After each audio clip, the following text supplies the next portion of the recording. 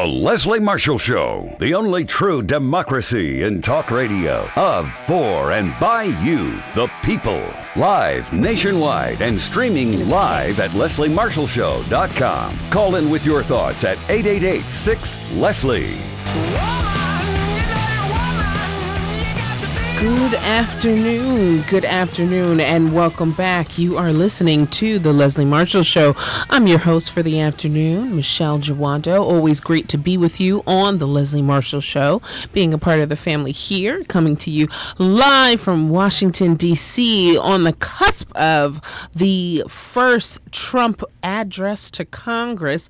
I refuse to call it a State in the Union. As soon as I found out that technically it can't be a State of the Union if it doesn't happen in January. So I refuse to give him any credit for anything at all whatsoever, because I am a proud member of the resistance, and I'm really excited to have another opportunity to join you. If you want to join the conversation, whether you're with the resistance or not, I'd love to hear from you. So go ahead and give us a call at 888-6-LESLIE. That's 888-653-7543. You know, there's always way too many things to talk about, but I'm always glad that I have great people who can join me in these conversations. So joining me back in studio after a little hiatus away, none other than Emily Tish Sussman. She's the campaign director here at the Center for American Progress Action Fund. You can find her on Twitter, her and her dogs, at EMTSUSS. Emily, welcome back. Thank you. Also joining in studio is none other than Anson Kay, a first-timer to the show, and so we're glad that he's with us on today. He's a partner at GMMB, and you can find him on Twitter at AEWK. Anson, welcome to the show. Thanks for having me. And last but definitely not least, he's a senior vice president of the Global Strategy Group, none other than Matt Cantor. You can find him on Twitter at Matt, MATTCANTER. Matt, welcome to the show. Thank you very much. It's a pleasure to be here with all of you. So, you know, there's so much to talk about, but I wanted to get started today with some politics. So over the weekend, the DNC election occurred in Atlanta, resulting in a new chairman, former Labor Secretary Tom Perez. You know, it was interesting because many people referred to this as a really hotly contested race, seeing as though it took 2 rounds of voting before they came to a decision. There was a split within the party between quote-unquote the progressive wing and quote-unquote the establishment centrist wing. And moments after Tom Perez's wing, you saw Ellison supporters chanting "Party for the People, not big money."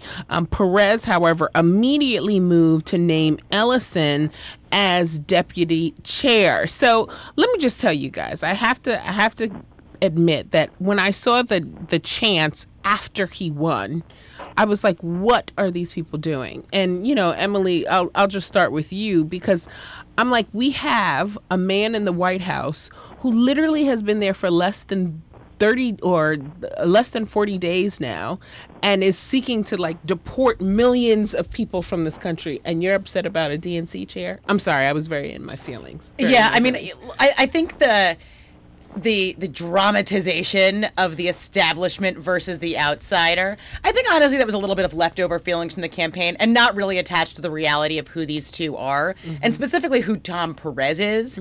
He is a labor leader. He is a civil rights leader. Everyone who's ever worked for him is obsessed with him. I mean, not to speak in hyperbole here, yes, but really, I mean, he is very, very beloved. Yeah. And I think that what we're seeing right now is that people all over the country are saying, I matter. I want my voice heard. We're seeing that in town halls in heavy Republican districts. And so people like this idea of there being, going back to Democrats having more of a 50-state strategy of really, not just consolidating resources into places they think they can win, but really propping up Democrats up and down the ballot. And Tom Perez is totally, not only on board with that, he's championing that. So I think that once people can, get over maybe a bit of a sour grapes moment, that they will really feel like he's a great leader for the party. Yeah, Anson.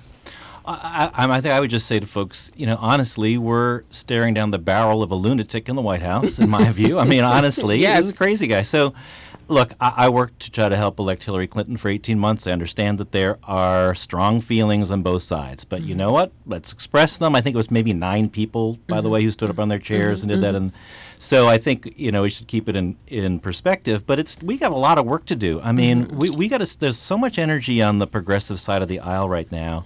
And we have less than 2 years to make up ground that we've lost in the last election, put some guardrails on the Trump agenda. That's right. We got to get this energy moving in one direction. And if you're still worried about the DNC chair, that is not what's happening. So we got to get going. Yeah, Matt, you spent a lot of time before you were in your current position, kind of as a senior official over at the Democratic Senatorial Campaign Committee, and I wonder, how you see this race and kind of some of the tension, how that plays out for the 2018 Senate races that we have before us. Well, that's a very good question, Michelle. I have to be honest. It makes me a little anxious because I hope, and I can't disagree with anything your other guest said. I agree strongly. I do want to be very respectful of folks who feel otherwise. That people who have been through these battles and feel that this is the battle that they need to wage at this point in time to make sure that the Democratic Party is following the most progressive path it can possibly move forward on. I respect 100% where they're coming from. There are going to be times where I agree with them. There are going to be times where I disagree with them. But we all have to recognize that the battle ahead is fierce. And particularly in 10 different states that Donald Trump beat Hillary Clinton in, we have to reelect a Democratic senator. And where I will adamantly disagree with my friends in the party is if they come to the table and say that unless every Democrat meets one specific litmus test, we're not going to support them. And we're just going to continue to whittle our numbers away in the U.S. Senate and allow Donald Trump to inch towards 60. Right. I mean, and this is not just about the majority anymore. If my friends on the left, by the way, where I count myself, want to debate, the Democrats in the majority, that's not even the issue. We need to block him from getting 60 votes, and every single Democratic senator goes a whole long way to doing that. So to me, that's the fierce battle that lies ahead, and I think we have to very quickly put this battle behind us. I know that it was very emotional for a lot of people, and I respect that they feel that way, but we have a lot of work to do.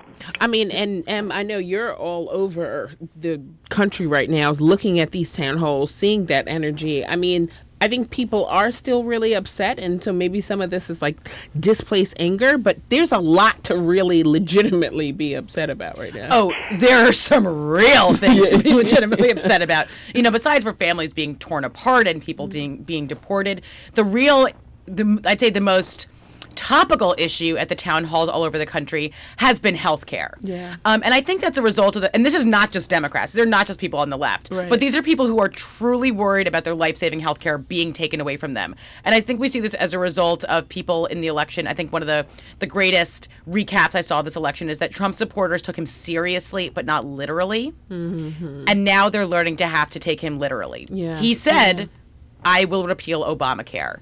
And there are, not just the 22 million people uninsured who now have insurance, but actually a piece of Obamacare is that it actually keeps insurance premiums for those who get into the job market down. That's right. So it really does actually impact everybody's health care, and people are now starting to realize what a world's going to look like without it. Yeah. But, just back to the DNC quickly, I think it's important for us to talk about, what the DNC is and what it isn't. That's right. And it is about party building, and it is about candidate recruitment, and it's about candidate development, but it's not everything. It's not the left. Yeah. And so actually one of the things I'm even point. more excited about with the DNC, with the elections yesterday, was the vice chair, our friend Michael Blake, who is a total rising star, an upcomer within the party, someone that lives and works in his community. That's so true. And is a real grassroots organizer. So I think having someone like him and leadership of the DNC is very important for the institution. Like, can I just, I mean, I think that's exactly right. I do also think, though, that we have such an extraordinary amount of work to do, and Matt, who I've known for a long time, and had I known to be on, I probably wouldn't have been on, just, but I know, you know, you start with the Senate, I mean, you're really looking at also on the state level, I mean, there are probably 29 Republican governors up, there are 9 Democrats, we got to keep all our Democratic seats. We got to probably win 15 of those governorships, and if we can't get past these sort of internal pieces where we're debating whether we should be celebrating the first Latino progressive chair of the DNC, that is not the right foot beginning off of. That's right. I cannot even believe that we're at the first break, but we are. And I know, Emily, we're going to lose you because you have to continue to go save the world. But when we come back from break, Matt, I want to just kind of pick up where Anson left and really talk about kind of the direction of the party, especially as we get ready for the first President Trump State of the Union address to Congress. So we will do that as soon as we come back. This is Michele Jawando on the Leslie Marshall Show. Always great to be with you, and we'll be right back after the break. Life, liberty, and the pursuit of truth. The Leslie Marshall Show. 888-6-LESLIE.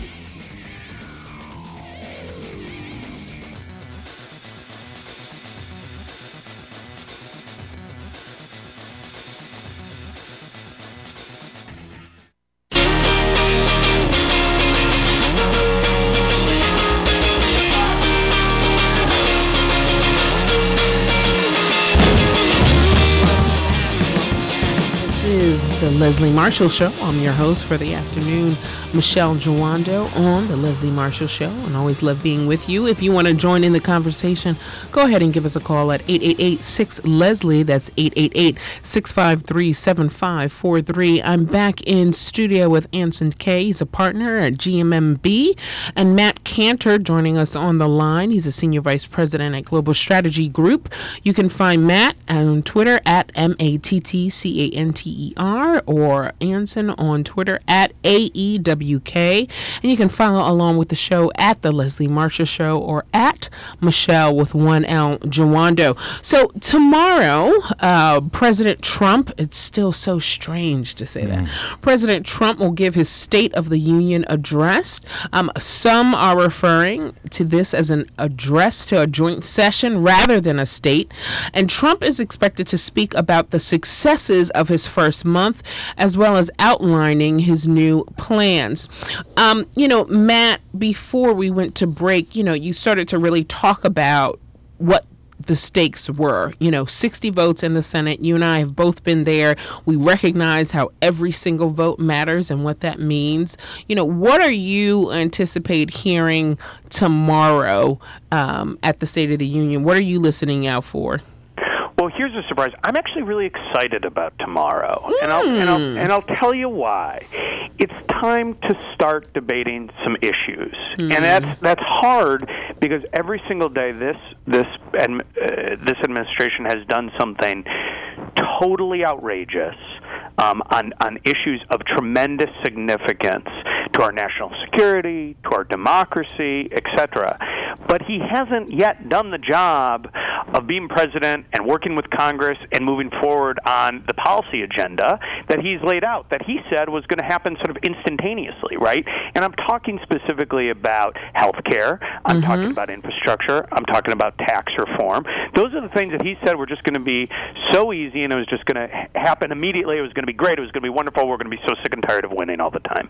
Well, I missed that. That has not happened yet. Right. And I think because of that, we haven't been able to get into a real policy debate with these guys around these issues that are, frankly, I think the issues that speak most to regular Americans, people that don't live and breathe this stuff every day like you and I do. And these are the issues, how it's going to affect their life that they care most about. And on those issues, Donald Trump is in big trouble. Because you look at the latest polling out there that came out just last week, 76% of Americans oppose lowering taxes on the wealthy. That's Yet right. that is exactly what this president and the Republican Party wants to do, and they're going to kick that ball off tomorrow. 60% 54% are against repealing the Affordable Care Act, and that's exactly what they're going to want to do. So let's get into a real policy debate with this guy. I think that begins tomorrow night. That's right. Anson. So I don't know. I hate to disagree with my good friend Matt, but I think we heard his State of the Union at CPAC, and I think there's a reason that Donald Trump doesn't get into issues because he doesn't have to. I think if you look back at the presidential election, I think one of the things we learned was the price of admission for voters in this cycle has been to understand that you believe in something. Right. And that you're willing to take risks for what you believe is almost more important than the details of your belief. So I think folks felt like Bernie believed something. Even if they weren't sure they agreed with everything, that was really powerful. Yeah. And they think that Donald Trump, probably the most dishonest person ever run for president, Yep. really believed what he was saying. And I think he right. stays in the same ground he's been on. He attacks the media because he needs to do that to create space for administrations about the most untethered from reality in the history of mankind. So he's got to disqualify the finders of fact. Yeah. And then I think that he goes into his litany that appeals to sort of his core base. That's a pretty resentful bunch. He's going to kill Obamacare, go after immigration. He's going to reinforce those resentments that motivate some of his supporters. And for folks who we saw a lot of in the election who were made a little uncomfortable by Trump's rhetoric, but still really give him a shot, he's going to give them some of the more tried and true, I think, Republican talking points about cutting taxes, cutting regulations. But I'd be very surprised if he gets into details, because I think for him that's a strategic mistake. That's too hard for him. Yeah. Yeah. So the Action Fund here at the center put out an analysis that basically in just his first few weeks of office, President Donald Trump's actions on the economy will cost the American middle class $189.5 billion. That's 13. That's right. That's $1,300 per middle class household. I know. And I mean, if you think about some of the things that he's done, and I actually forgot because things have been coming so hot and heavy with this administration. So he refused to defend updating overtime standards, which we know would raise the incomes of people making over $50,000. He cut insurance premiums. So if you're a first-time home buyer, it's going to cost more. And then issuing executive orders that rolled back many of the protections that you saw with Wall Street reforms. And I think, Matt, kind of making those kind of conversations, if he's not going to do it, I think you need to hear progressives and Democrats step into that space and say, no, actually, he is hurting you, and there is an economic cost to this presidency. Yeah, I agree with that. I also think Anson's completely right about what makes strategic sense for Trump. The problem is at the end of the day, he either gets stuff done or he doesn't. Right. And a lot of people elected this guy because he knows how to run a business, he knows how to get stuff done, and Lord knows he's got no excuse in Congress because Republicans run roughshod over the place. That's right. So, at the end of the day, he's got to be able to deliver on some of these big ticket items, or he has to explain to people why he is incompetent. And then we may be having a robust debate about his incompetence. We'll see if that's what he gives us, or he's going to try to engage. We're losing sight of the fact that at this point in the Obama presidency, the president had already signed the Economic Recovery Act into law. That's right. He had already delivered on big things that made a big difference to people. And we haven't despite seen it. no matter what any one voter may have liked or disliked about that policy, he delivered. He got results. And this president has failed to do that. Tomorrow night, I assume, begins his effort to actually move forward on some of these things. And I'm optimistic because what I've seen the first month or so is just complete incompetence. Tell me about it. Now, Matt, Matt and Anson, this went by way too fast. They're going to have to bring you back after the State of the Union. This is Michele Jawando on The Leslie Marshall Show. Leslie Marshall. Real people, real life, real talk. 888-6-LESLIE.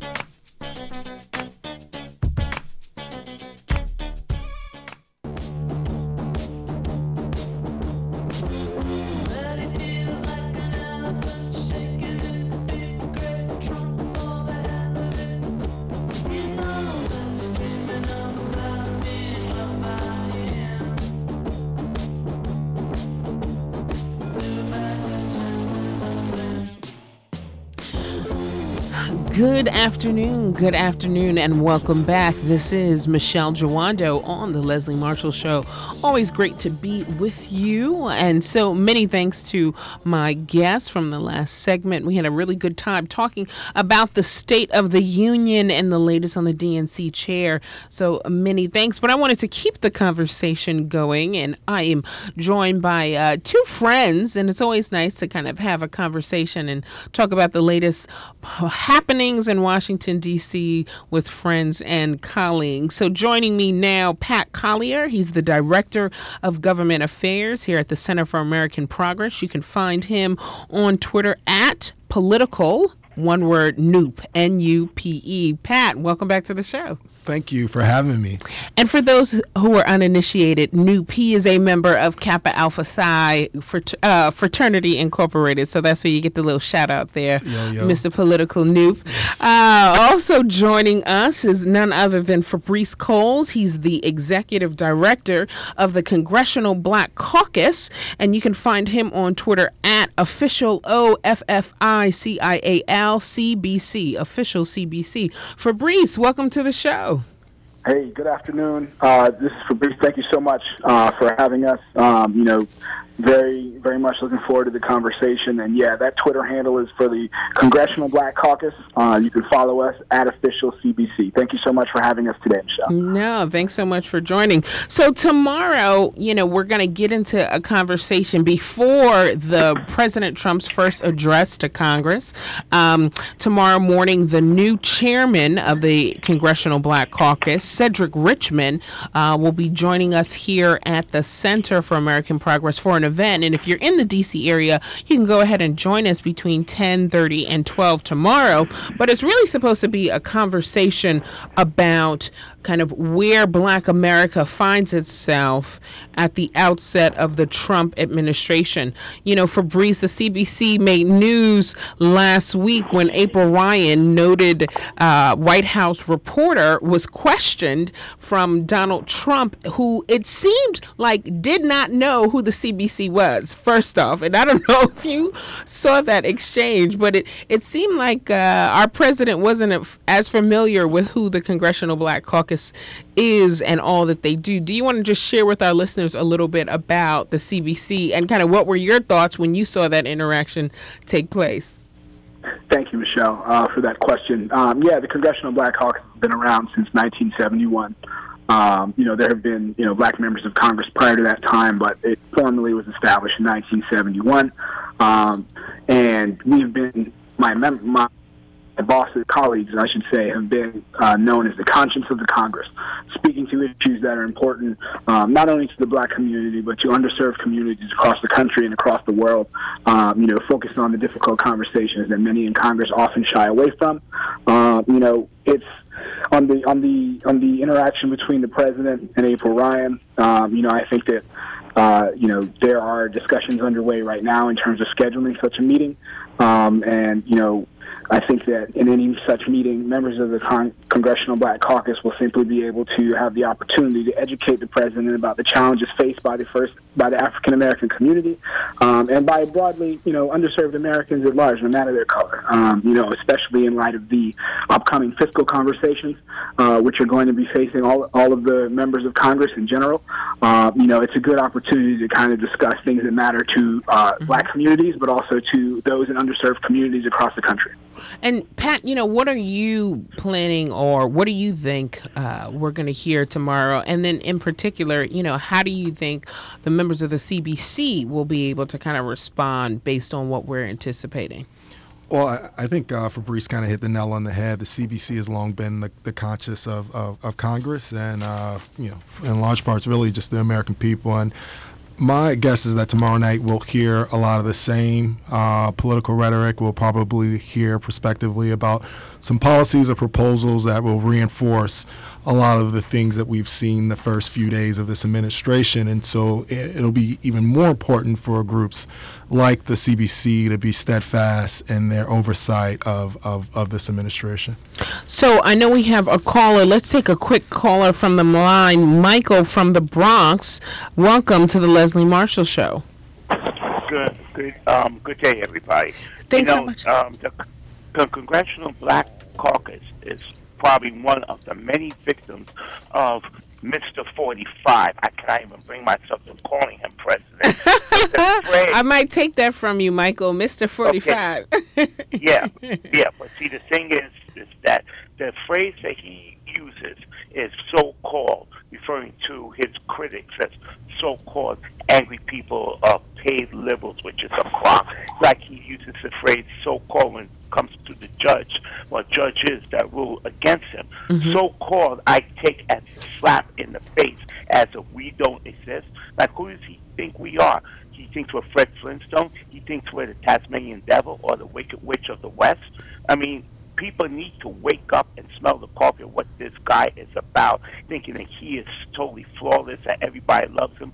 Wrong. If he was to say that the enemy is, as I threw out a bunch of fictional characters, but if he was to say any one of those fictional characters is the enemy, then people will believe that. And my proof, you still got those that say, keep the Affordable Care Act, but get rid of Obamacare. Mm-hmm. Michael, thank you so much for joining us. I mean, I think Pat and Fabrice, Michael makes a good point that in some ways the CBC, and particularly with the new chairman, Cedric Richmond from Louisiana, coming in, that people anticipate the CBC almost being as a part of the resistance or opposition. And we've seen leaders, everyone from Gregory Meeks to Maxine Waters, really standing up and talking specifically about some of the concerns from the CBC. How has, members of the caucus, Fabrice, really been interacting during this season? I think that the members of the Congressional Black Caucus are continuing their leadership and their service as the conscience of the Congress, speaking up on issues that are problematic. As in any administration, there's a number of kind of transitions underway. Members of the caucus have thus far been very vocal in criticism where it's deserved, and also have explored, admittedly, some of the limited areas of cooperation which may present themselves, on one of which of these items may be HBCUs, depending on the direction of leadership that the White House wants to provide there. But, the members of the caucus have been supporting HBCUs for decades, and we're going to continue in our long service in that regard. More broadly, I would just say this, as I said, the members of the caucus are the conscience of the Congress. Anytime there's some kind of reprehensible action or policy proposal put forward by the administration or by anybody, you're going to hear the members of the Congressional Black Caucus speak out loudly and intelligently about these issues, representing the interests of their constituents. Mm-hmm. Pat? I think similarly. I think here at CAP, we're looking critically at the administration to make sure that we hold their feet to the fire with respect to a lot of the promises that they've made around HBCUs. We'd like to see the president make good on and for our listeners who may not be familiar, HBCU stands for Historically Black Colleges and Universities. That's right. And we have long, lauded the history and importance of HBCUs for communities of color, specifically African American communities, and so we'd like to see this administration make good on its promise to these HBCU presidents. When we come back from the break, we'll be joined by our colleague Danielle Solomon. She leads the Center for American Progress 2050 team, and I wonder if we can add to this conversation. The State of the Union is supposed to be when you lay out your policy proposals, where you say, this is what I'm going to be doing for an America that I envision. But thus far, kind of the proposals that have directed towards the communities of color have been kind of those with quote unquote law and order, where we hear things about deportation. We hear a pathology about Black communities that's rooted in poverty and crime and blight. So when we come back from the break, I really want to talk about how we deal with that challenge moving forward, because we know that's not the truth. But this president has some issues with truth, but not here on the Leslie Marshall Show. This is Michele Jawando on the Leslie Marshall Show. We'll be right back after the break. Leslie Marshall, the simple truth in a complicated world. 888-6-LESLIE.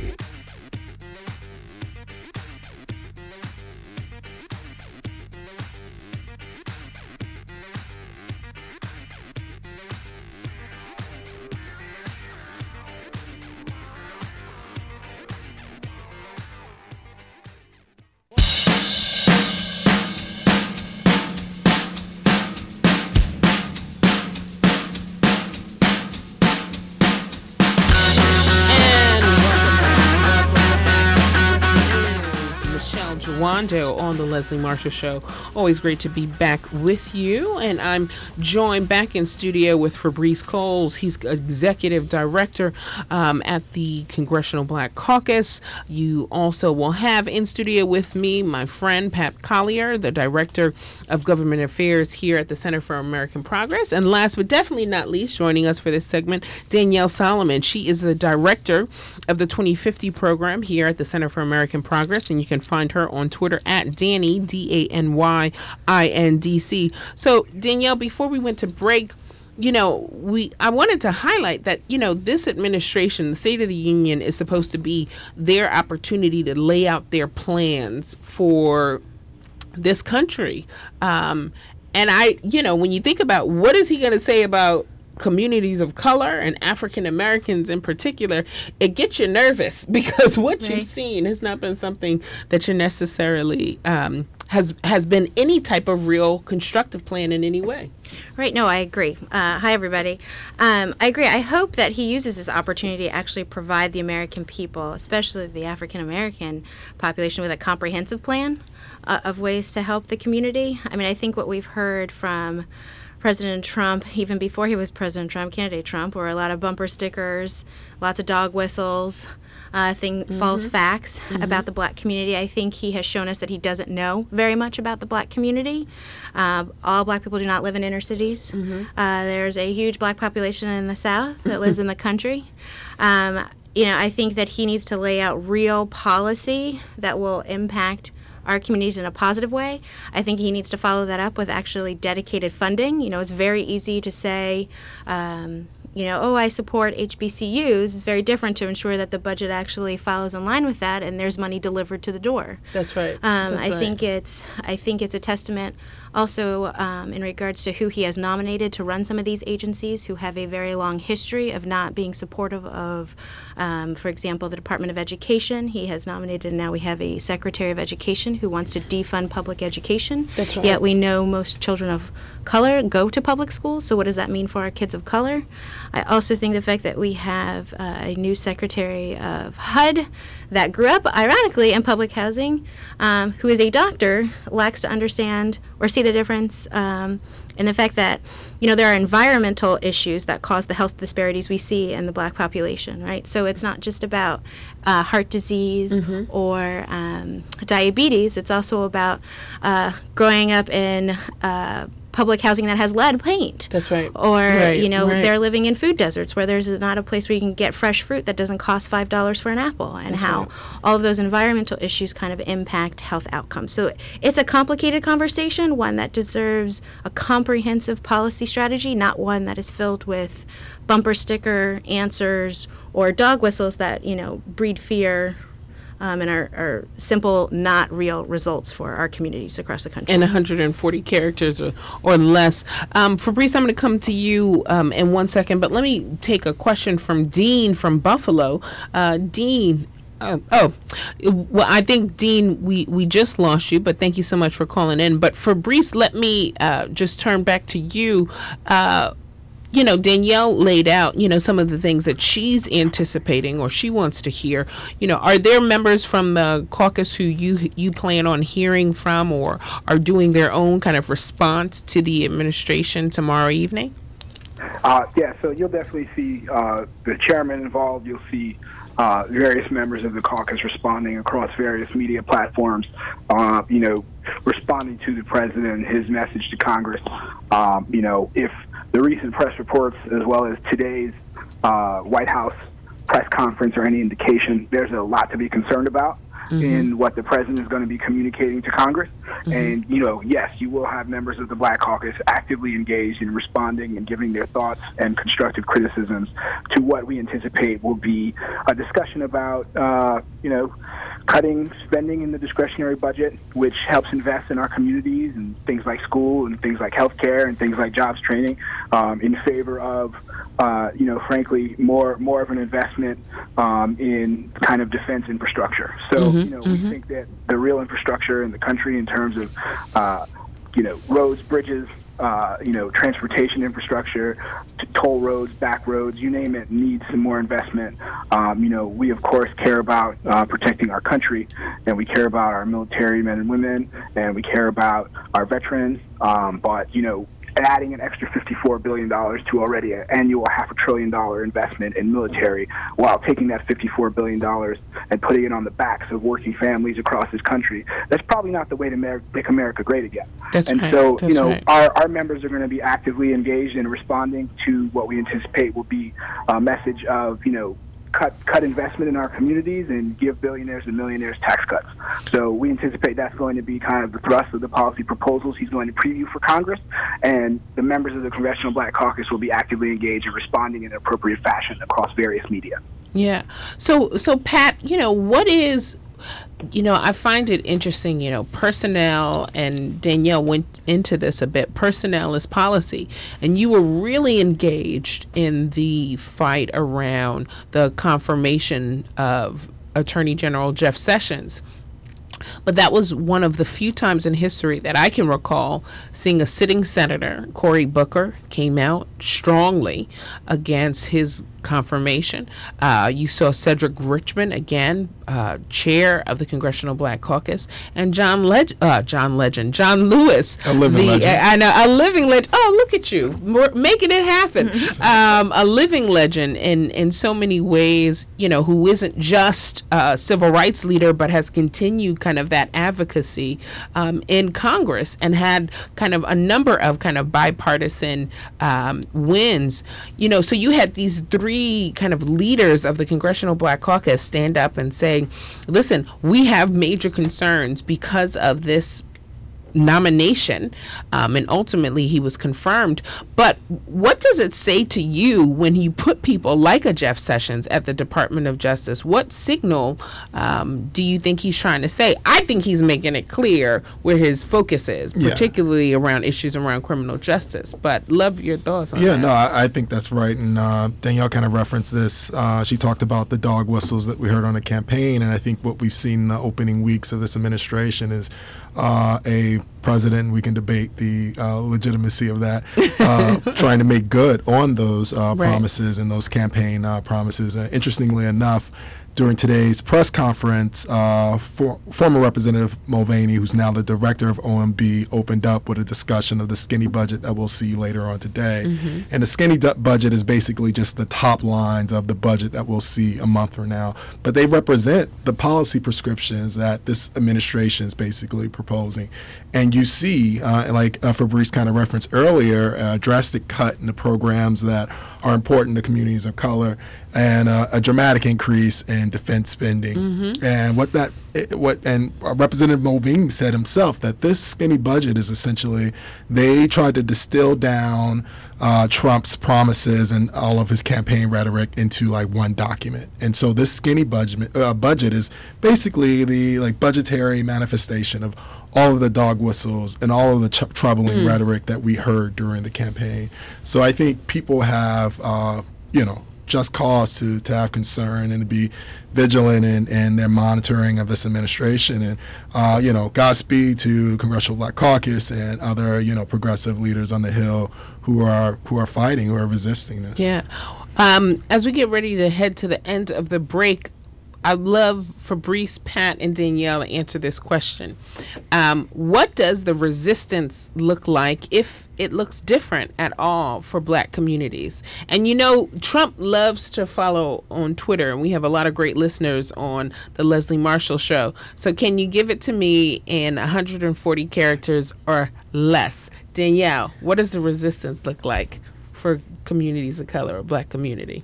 Holding people accountable. Ooh, yeah. Pat. Unapologetically speaking truth to power. Cannot be afraid in this environment. That was a Facebook post. Fabrice. The resistance is about speaking up. All right. You heard it here on the Leslie Marshall Show. Fabrice, Pat, Danielle, thank you so much for joining us. This is Michele Jawando. I'll be back next week. Thanks so much for listening. This is the Leslie Marshall Show.